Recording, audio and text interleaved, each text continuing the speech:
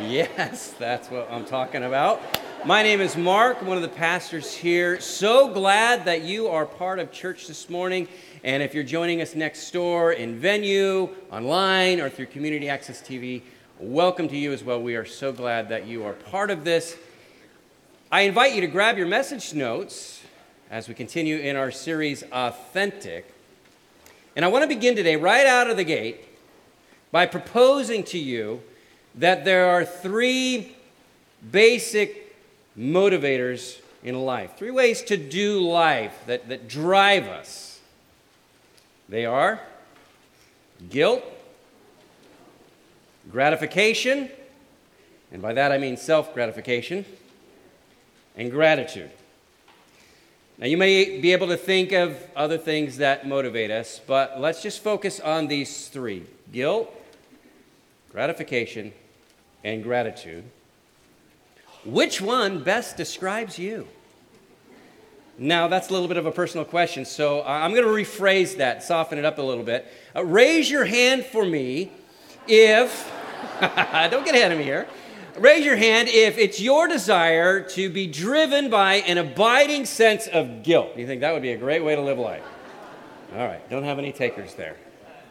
How about you're just honest enough to say, Mark, you know what? It's really my bold ambition to make self-gratification the thing that I live for. Any takers on that? A few of you thought about it.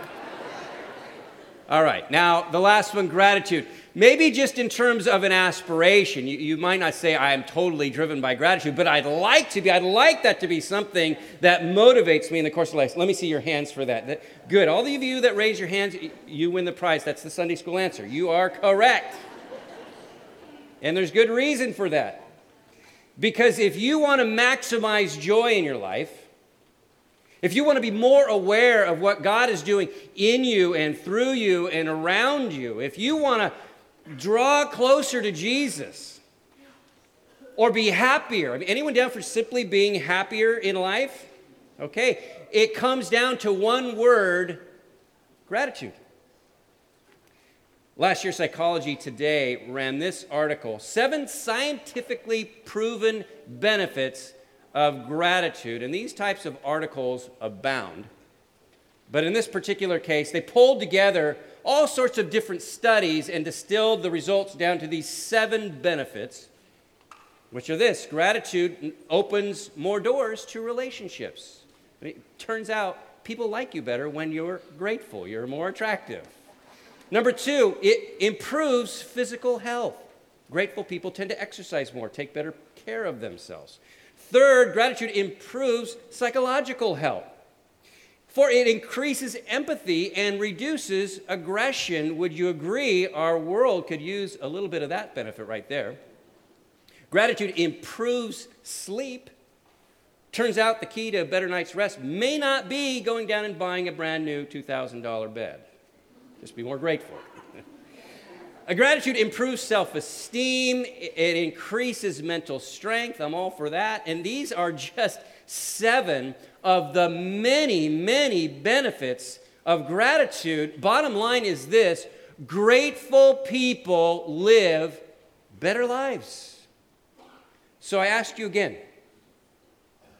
what kind of person do you want to be? Driven by guilt, gratification, or gratitude? Because each of these has the power to shape our lives in a very profound way. Now I want you to hold on to that thought, because as we continue in this Authentic series and we look at the real prayers of real people, today we're going to look at a very simple prayer that simply goes like this: Jesus, have pity. And you might be thinking to yourself, well, what does pity have to do with guilt, gratification, or gratitude? Well, it turns out a whole lot. Because the issue really isn't whether or not God looks upon us with pity.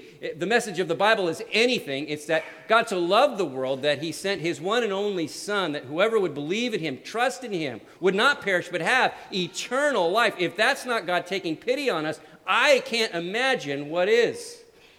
So again, that's not really the question. The question is, how do you and I respond to God taking pity on us, to his grace, to his love, to his mercy. Now, if we were to nuance this just a little bit, we might recognize that these three motives, guilt, gratification, and gratitude, they're really all at play in our life all the time. No one is 100% one or the other. But which one has the last say? Which one is more at play in your life? Because whatever it is, again, it will have profound, massive implications. Let me show you what I'm talking about. Today we're going to be in Luke's Gospel, chapter 17. So if you have your Bible, you might want to find Luke 17. You can use one of those pew Bibles in the rack in front of you, or in some cases beneath you. Look it up on your Bible app or on the notes on screen. No shortage of ways to follow along. We're going to be looking at verses 11 through 19 this morning. And please follow along as I read. Now on his way to Jerusalem, Jesus traveled along the border between Samaria and Galilee. As he was going into a village, 10 men who had leprosy met him. They stood at a distance and called out in a loud voice, "Jesus, Master, have pity on us." When he saw them, he said, "Go, show yourselves to the priests." And as they went, they were cleansed. One of them, when he saw he was healed, came back, praising God in a loud voice. He threw himself at Jesus' feet and thanked him, and he was a Samaritan. Jesus asked, "Were not all 10 cleansed? Where are the other 9? Has no one returned to give praise to God except this foreigner?" Then he said to him, "Rise and go. Your faith has made you well." I want you to imagine this just a little bit. Luke tells us that Jesus is traveling the border of Samaria and Galilee. And if you know anything about the dynamic in this time, you know that the Samaritans and the Jews, they despised each other. So Jesus is literally walking in this religious and ethnic no man's zone. Okay, it's like the demilitarized zone that he's going through. It's not the kind of place that you would choose to live if you could help it. In fact, when Jesus and his disciples, they arrive at this village, Luke doesn't even bother to tell us what the name of the village is. It's just a nondescript, dusty, little border town. The exact kind of place you would expect to find people living on the margins of society. Fringe people. Forgotten people. Pitiful people. Like lepers. Now, 10 of them have banded together, even though at least one of them is a Samaritan. The presumption from the rest of the story is that the majority of the others, if not all the others, are Jewish, like Jesus. But you know, when you're a leper, certain barriers cease to matter. You can't be too choosy about your friends. Because in addition to the horrible physical effects of this disease, lepers had to quarantine themselves from the rest of society. They had to totally cut themselves off from everyone who mattered in their lives. Their parents, their spouse, their kids, everyone. So you can imagine the anguish behind their prayer when they say in verse 13, "Jesus, Master, have pity on us." And when he hears them, Jesus simply says, "Well, go. Show yourselves to the priests."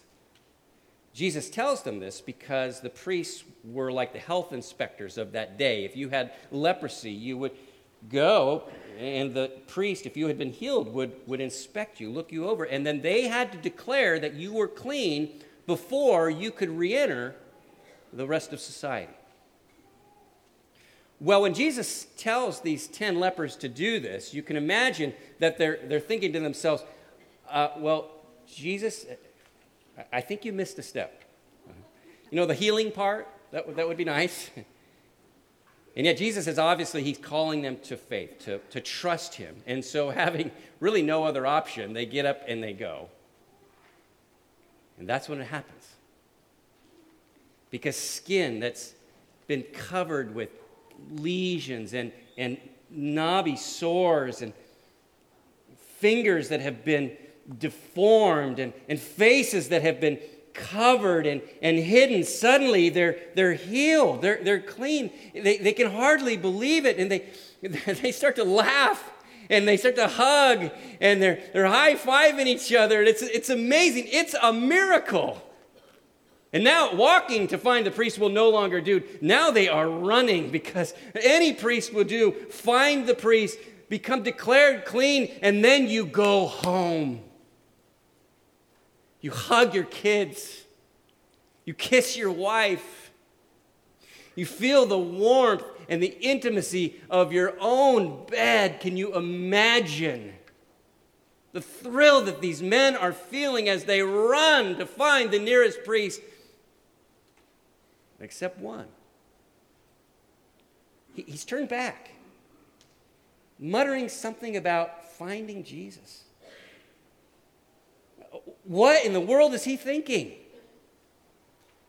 What does he get that the other 9 do not? Because that is at the heart of this story. Now, if you're like me and you read this story, your response is, well, I want to be like the one guy, right? He's the hero, so moral of the story is be like the one guy. But it's not that simple, is it? Because, again, I want to be like the one leper. But most of the time, I'm like the other 9. And I imagine I'm not alone in that. So let's unpack this a little bit. Turn to page 2 of your notes if you haven't already. This morning, I want to give you 3 aspects to the story. And it comes in the way of a very simple outline. So I just want to give you a simple way of framing this story. And then as we go through, we're going to try to tease out some of the deeper implications and how it applies to our own lives. But let's start with the very first aspect. And we've already seen this. This is obvious. But number 1, 10 called out, 1 came back. Right? Now, why is this? Because they all prayed the same prayer. Jesus looked upon all 10 of them with pity equally, and yet when 10 called out, only 1 comes back. And it's not like the other 9 are a bunch of jerks. I mean, can you really blame them for wanting to get back to all the good things they used to have in their life, just to get back with their loved ones? You can't blame them for that. And yet, one of them responded just that much better than the others. One had just that much more gratitude, and it makes a profound difference. Now, maybe this man had an advantage because he was a Samaritan. And being a Samaritan, he knew what it would be like to be an outsider among the Jews, even before he was a leper. And so perhaps that gives him an advantage. He doesn't expect as much. In fact, if you were to ask the other 9, what's worse than being a leper? They'd say, that's easy, being a Samaritan leper. They looked down at the Samaritans because 700 years before this man was born, the Israelites that were living in northern Palestine, the Assyrian Empire comes and conquers them, drags many of them back to Assyria, but eventually they repopulate northern Palestine with some of the captives and other peoples that they've conquered, and these people intermarry.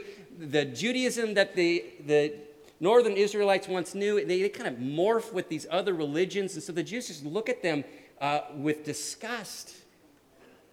And when Jesus, a Jew, touches him and heals him, it affects him on a deeper level, because from his lower status comes greater appreciation. And this is where the rub lies for most of us. Because look around, Twin Lakes Church. We're blessed. You may not feel blessed, but we are blessed. We live in paradise. We live a level of comfort that no other people in history have ever enjoyed. You live better than most kings and queens and royalties that have ever lived on this earth. God has showered goodness and blessing upon us to the extent that we can become all too accustomed to it. Just take it for granted. And perhaps these 9, they felt just a little bit more entitled because of their heritage. Possibility. Let me give you a parallel. 2 weeks ago, I was up at a place called Cannon Beach Conference Center. It's up on the northern coast of Oregon, and it's been a blessing over the last decade or so to be invited to speak there. And this time was really cool because I went with my 11-year-old daughter, just the two of us. She ran the computer for me during the messages, and it was that in and of itself was awesome. But people come to this conference center from Oregon, from Washington, even as far away as Canada. Not to hear me speak, to be clear. They come because they want to go to the beach. It's a beautiful, beautiful coastline. And I've become friends with some of these folks over the years. One family in particular, they drive all the way from Alberta, Edmonton to, Edmonton, Alberta. There we go. Sorry to all you Canadians watching. Edmonton, Alberta. It's a 19-hour drive. Clear on that. And the thing you need to know about this area, when you think of a beach, it's not a tropical beach. Okay, most of the time it resembles what we've seen a lot of this summer in Santa Cruz. A lot of gray sky, a lot of fog, a lot of cool, misty days. And so when the sun comes out in Cannon Beach, man, people hit it in earnest. And especially the Canadians. I mean, they are on it. They are out there soaking up every little bit of sunshine they can because, hey, man, they're making up for living in the Great White North. It's like they have a lot of cold days, and it's just like, drink it in. Now, am I out there with them? Not really. In part because of my complexion. Of course, we've got sunscreen for all that. The real reason is because I grew up in Santa Cruz. And, this summer notwithstanding, sunny days at the beach are not hard to come by. I mean, you live by it all the time. How often do you actually enjoy it? Because it's just always there. And so, I just don't appreciate a sunny day at the beach like my friends in Canada do. And again, I think that same dynamic is at play with these lepers. I know this much to be true. People who do not say thank you quickly often do not say it at all. You found that to be true in your own life? People who do not say thank you quickly often do not say it at all. You just get distracted. Maybe these other 9, they had the best of intentions, but their gratitude just quickly waned and they moved on to other things.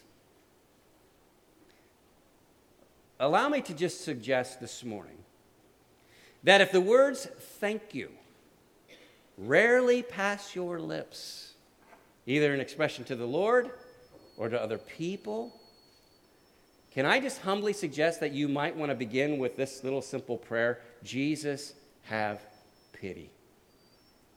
Have pity on me, Lord, for not recognizing the abundance of blessings that you have provided for me in my life. Oh, Lord, I don't want to be just the person who calls out. I want to be the person that comes back and thanks you. Second aspect to this story is this: 10 obeyed, 1 worshiped. Now, would you agree with me? It's one thing to obey out of sense of duty or obligation. It's another thing to obey out of gratitude, out of just this sense of deep-seated appreciation, because duty will motivate you to obey, but gratitude will inspire you. Let me give you an example from just the news this week. There's a man who works at Applebee's outside of Dallas, Texas. His name is Casey Simmons. And 2 weeks ago, Casey was on his way to work, but he thought, I got to stop at the grocery store, pick up a couple items. And so when he gets there, he notices, along with other customers, that there's a woman who's clearly despondent. She's tearing up, she's crying. And Casey decides to initiate conversation with her, just to try to cheer her up and see how she's doing, let her know that somebody cares. And they exchange some information. He talks to her about where he works, and she does not tell him that it's the 3rd anniversary of her husband's death. She just tries to keep a stiff upper lip. But Casey's so moved with compassion for this woman that he says, okay, you know what, here, can I buy your groceries today? Would that be okay? He insists. And the bill is $17. So then she goes home, she gets on the phone, she calls her daughter, and she says, I just met the most delightful young man. He was so kind. Not only did he talk with me, but he insisted he pay for my groceries. And he's a waiter at Applebee's. He's probably not a wealthy guy, but can you believe that that's what he did? And this woman's daughter now, she is so deeply moved. She is so grateful that she jumps into her car, drives down to that same Applebee's, asks to be seated in Casey's section. And when he gives her the menu, she orders the cheapest thing she can find. Flavored water. A little while later, Casey comes back, brings her the bill. It's 37 cents. The tip, however, $500. Yeah, whoa. And along with that, she writes this on a napkin. She says, on one of the most depressing days of the year, you made my Mother's Day wonderful. You insisted on paying. You told her she's a very beautiful woman. I have not seen this woman smile this much since Dad died. Now, what a great, inspiring story. But I want you to think about it through the grid of these 3 motivations. If she's driven by guilt, what does she do? Does she go back to the Applebee's?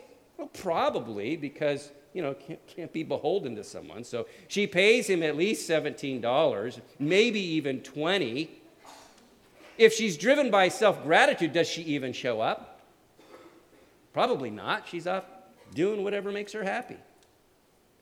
But if she's driven by gratitude, which she was, what do? You might even leave a $500 tip. Because generosity is lavish. It doesn't think in terms of, I have to do this. It thinks in terms of, I want to do this.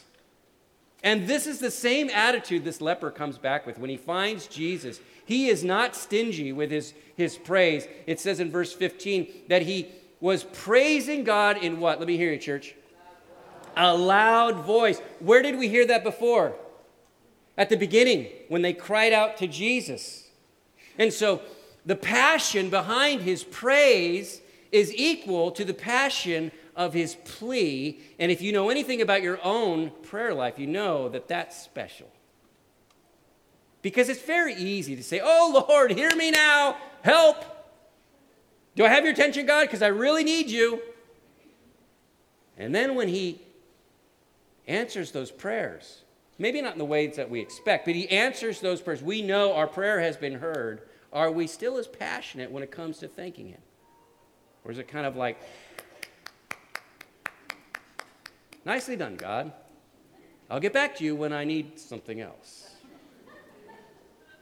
This man's passion to praise God, it was obedience and love and adoration all coming together. Don't miss that detail of how he comes back. Because, they all obeyed. They all obeyed. But he worshiped. And before we get on to this third aspect, if you're paying attention closely, you might be thinking to yourself, wait a minute, time out, Mark. Because technically, only 9 of them obeyed. 9 went and did what Jesus told them to do, right? Go show themselves to the priest. 1, he just freelances it, right? He's like, well, I'm just going to go back and love on Jesus. Well, let me respond to that in this way. First of all, because I don't want you to change your outline and scratch out 10 there and put 9. There's nothing to suggest that this man didn't intend to go show himself to the priest after he talked with Jesus. He could have just as easily had that motive, but he makes sure that he does the most important thing first. And he goes and thanks him.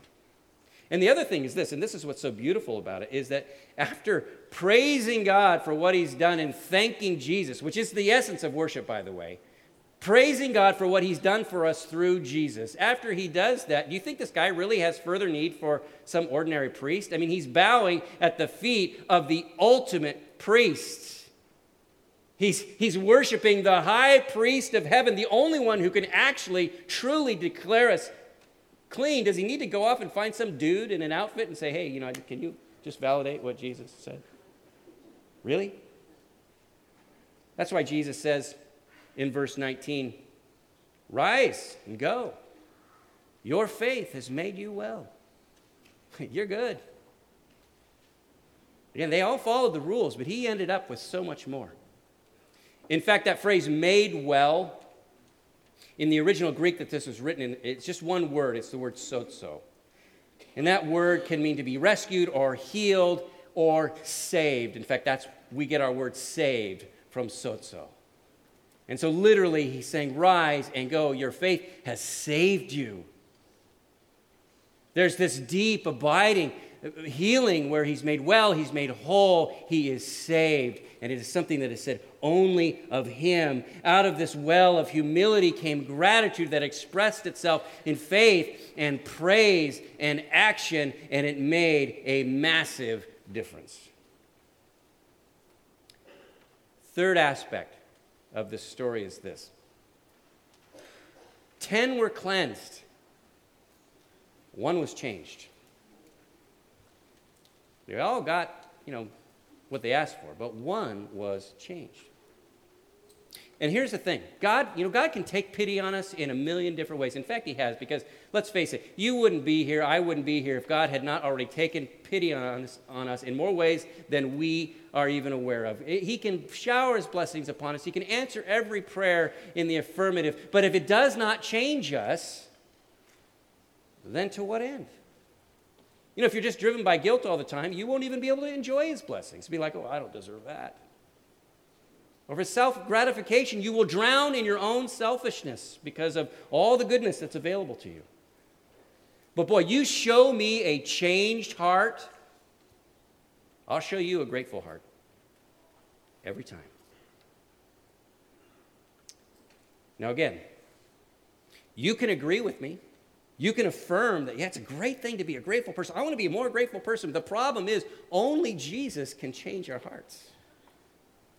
And when he does, that's where the wellspring of deep gratitude flows from. In fact, the big idea behind this entire story is this.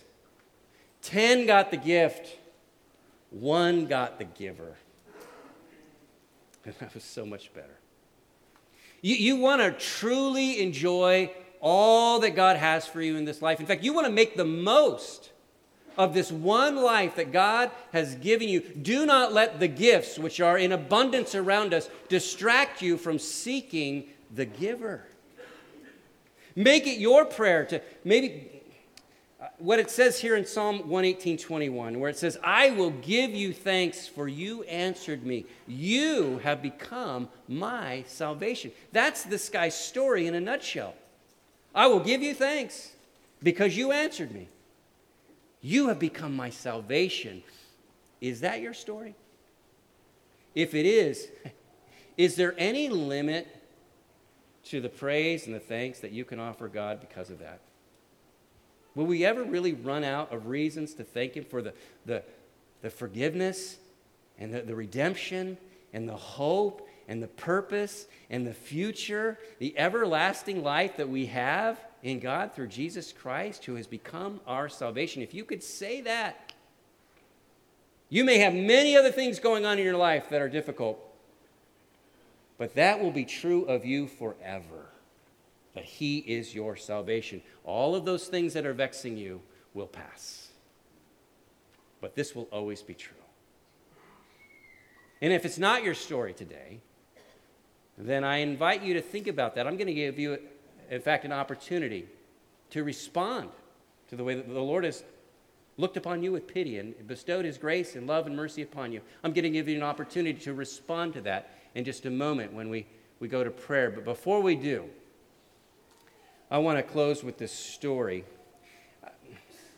As I look back on my college years, I'm convinced that the Lord, among many other things, was trying to impress a greater sense of gratitude into my heart. I know that's a shocker that a college-age male would need to learn gratitude, but I did. And he surrounded me by people who reflected gratitude in so many ways, and the lessons of their lives keep coming back to me.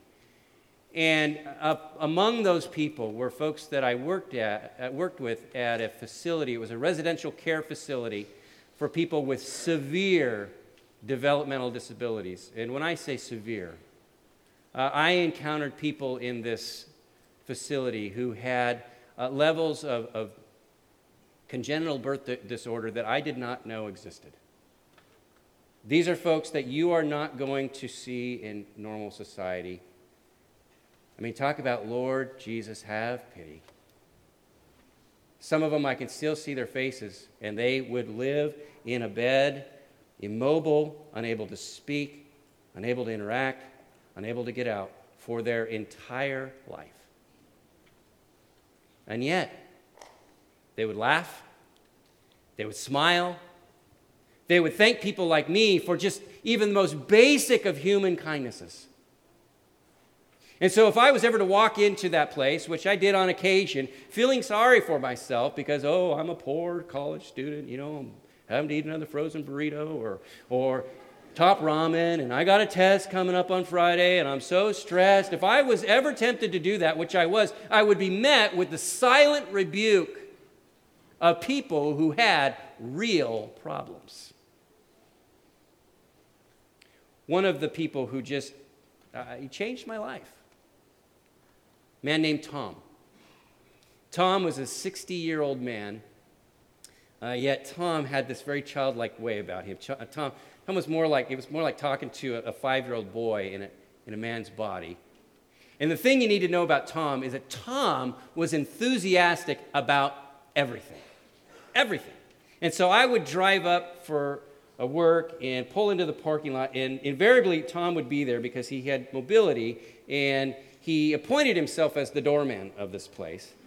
And we pretty much have the same conversation every single time, because I would pull up, I get out of my car, and no sooner did I step onto the pavement, Tom says, "Hi, Mark! How you?" I said, "Oh, hi, Tom. I'm doing fine." "That's great, Mark. That's great. How you doing, Tom?" "Oh, Mark, I am so great. I am great, Mark. I'm great." And then he'd look at my old beat-up Toyota Land Cruiser, and he'd say, "Mark, is that your car?" "Yeah, Tom, that's my car." "Wow, Mark, that great car, Mark." Now, I can assure you it did not always run like a great car. But if I was able to pull up to the parking lot, that was a great car for Tom. And this is where he would get me. He'd point up to the college campus, which you could see from that same parking lot. And he'd say, "Hey, Mark, that your school?" I'd say, "Yes, Tom, that's my school," knowing he would never go to that same college campus. But he'd just go, "Wow, Mark, that great school, that great school, Mark." Now, I'm pretty confident that no one has ever asked my friend Tom to preach in their church. But you know what? It doesn't matter.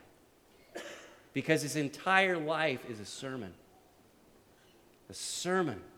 of praise and gratitude.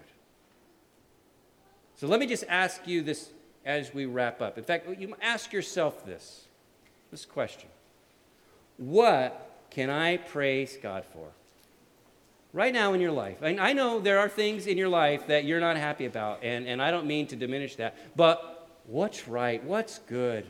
Where is God being faithful to you?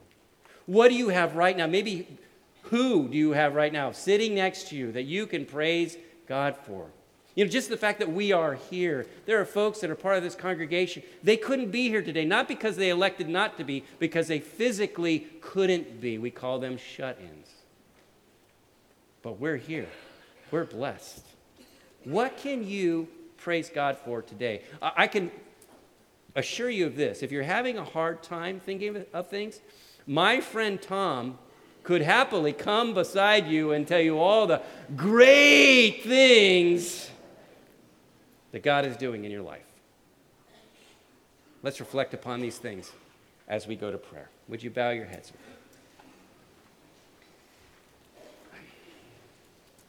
Precious Heavenly Father, we just want to start out by saying, Lord, have pity on us, because so often we fixate on our problems, and it's at the expense of being mindful of what you've done in our lives, in the many, many ways that you have blessed us. And so, Lord, we just want to take this opportunity to thank you and praise you for your good gifts, for the ability to be here today, to have fellowship, to perhaps be with a family member or a friend. We don't want to take anything for granted this morning. But Lord, ultimately, that type of gratitude doesn't come because we will ourselves into it. We can desire it, but it's really when you change our hearts, and out of that, the well springs of joy and gratitude flow. And so, Lord, if you've done that in our lives, and you've done that in the lives of most people here, we thank you for that. We praise you for that. You have become our salvation. But if there's anyone here that you feel, either spiritually or relationally, like a leper, you feel outside of the community of faith, or you feel estranged from people that mean everything to you, then I invite you to make the prayer of gratitude and welcome your prayer, that you would simply say, there's no magic words here, but the desire of your heart is to simply say, Lord Jesus, have pity on me, a sinner, someone who is lost and in need. And Lord Jesus, I pray that you would come into my life. I thank you that you lived the life I could never live, and you died the death that I deserved. By your stripes I'm healed. And now, Lord, you are resurrected, which is the assurance that I will be too someday. And you may not understand it all, but as much as you do, you simply say yes. And as you do, let your next words be words of thanks and praise. Oh God, we thank you so much for this day. We want to bless you with our entire soul and forget none of your benefits. And so help us to do that, even in these moments that proceed, even throughout the days of this week and for the rest of our lives. May our lips abound with words of praise. It is in the matchless name of Jesus Christ I pray these things. And all God's people said, Amen, Amen indeed.